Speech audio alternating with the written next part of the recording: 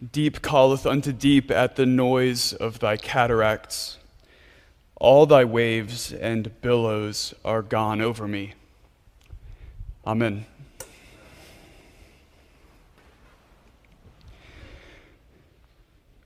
On this baptism of our Lord, in our own baptisms, we descend into the waters and there meet the heavens.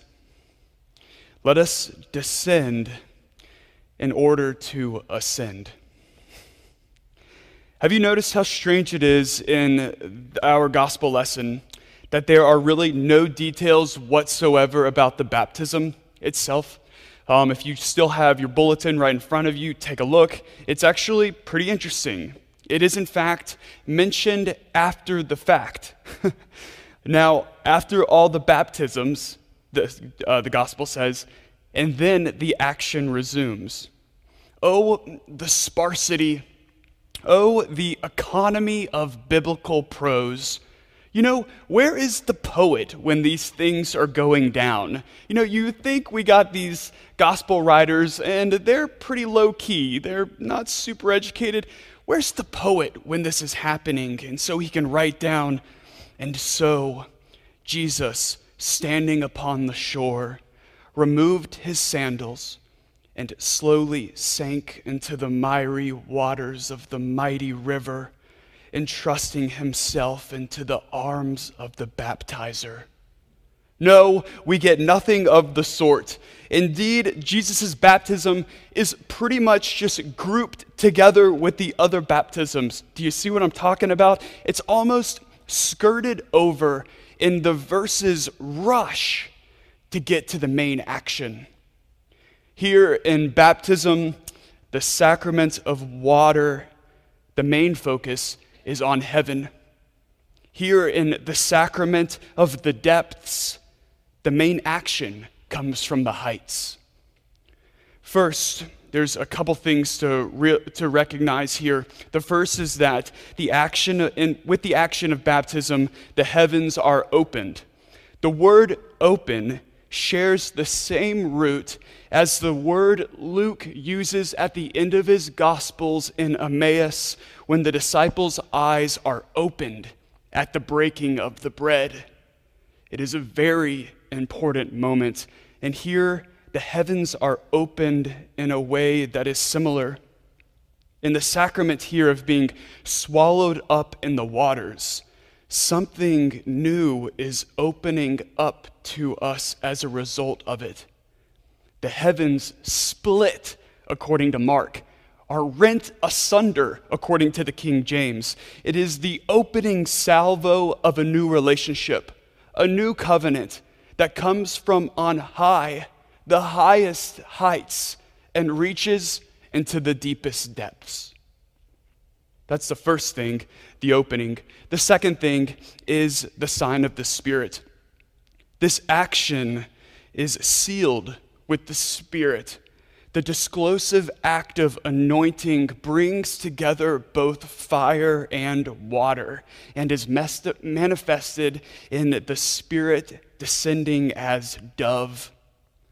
Just as the dove brought news of peace over the flood waters to the ark, so here it brings news of a new and greater peace for all time. Just as at Christmas, God gathered into things earthly and heavenly, so now we see the Spirit bringing it to power in the fire of baptism. The first is the opening of heaven. The second is the action of the Spirit. And the third thing I want to point out is the Father's voice. The heavens are opened, the Spirit descends, and the voice of the Father proclaims, what does it say? You are my Son, the Beloved.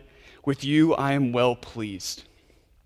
Now, I don't know if what I'm about to say here is going to be unpopular, but I'm going to pick on the word pleased for a second.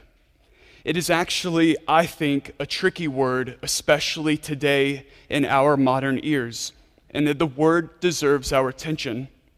For someone to say, think about this with me.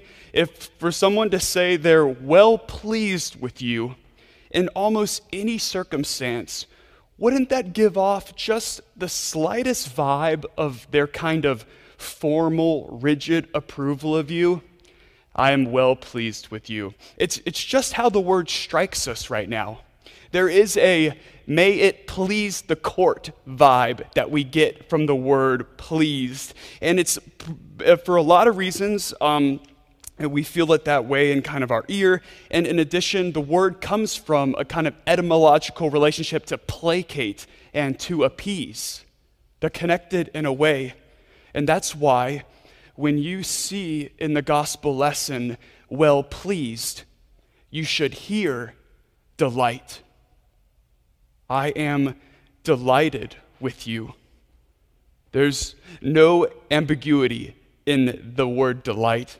It is raw, evocative, and fully captures the power. You're pleased with something when it is appropriate. You delight in something when it is a delectation. You're pleased and you give an agreeable head nod. Delight is an eruption. Now when all the people were baptized, and when Jesus had also been baptized and was praying, drum roll,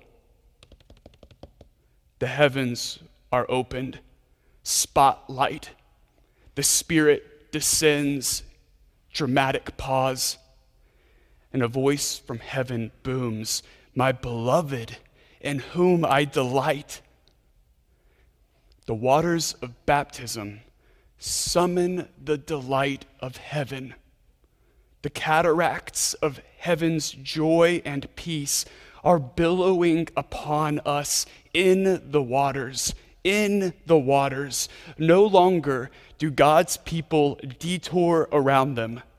No longer are the waters parted even. No, now you are called into their depths. By our lowering down, our hearts are lifted up. We descend unto the heights, and in that we take great delight.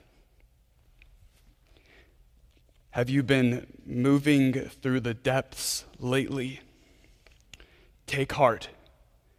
Those waters have been made holy, and God will meet you there.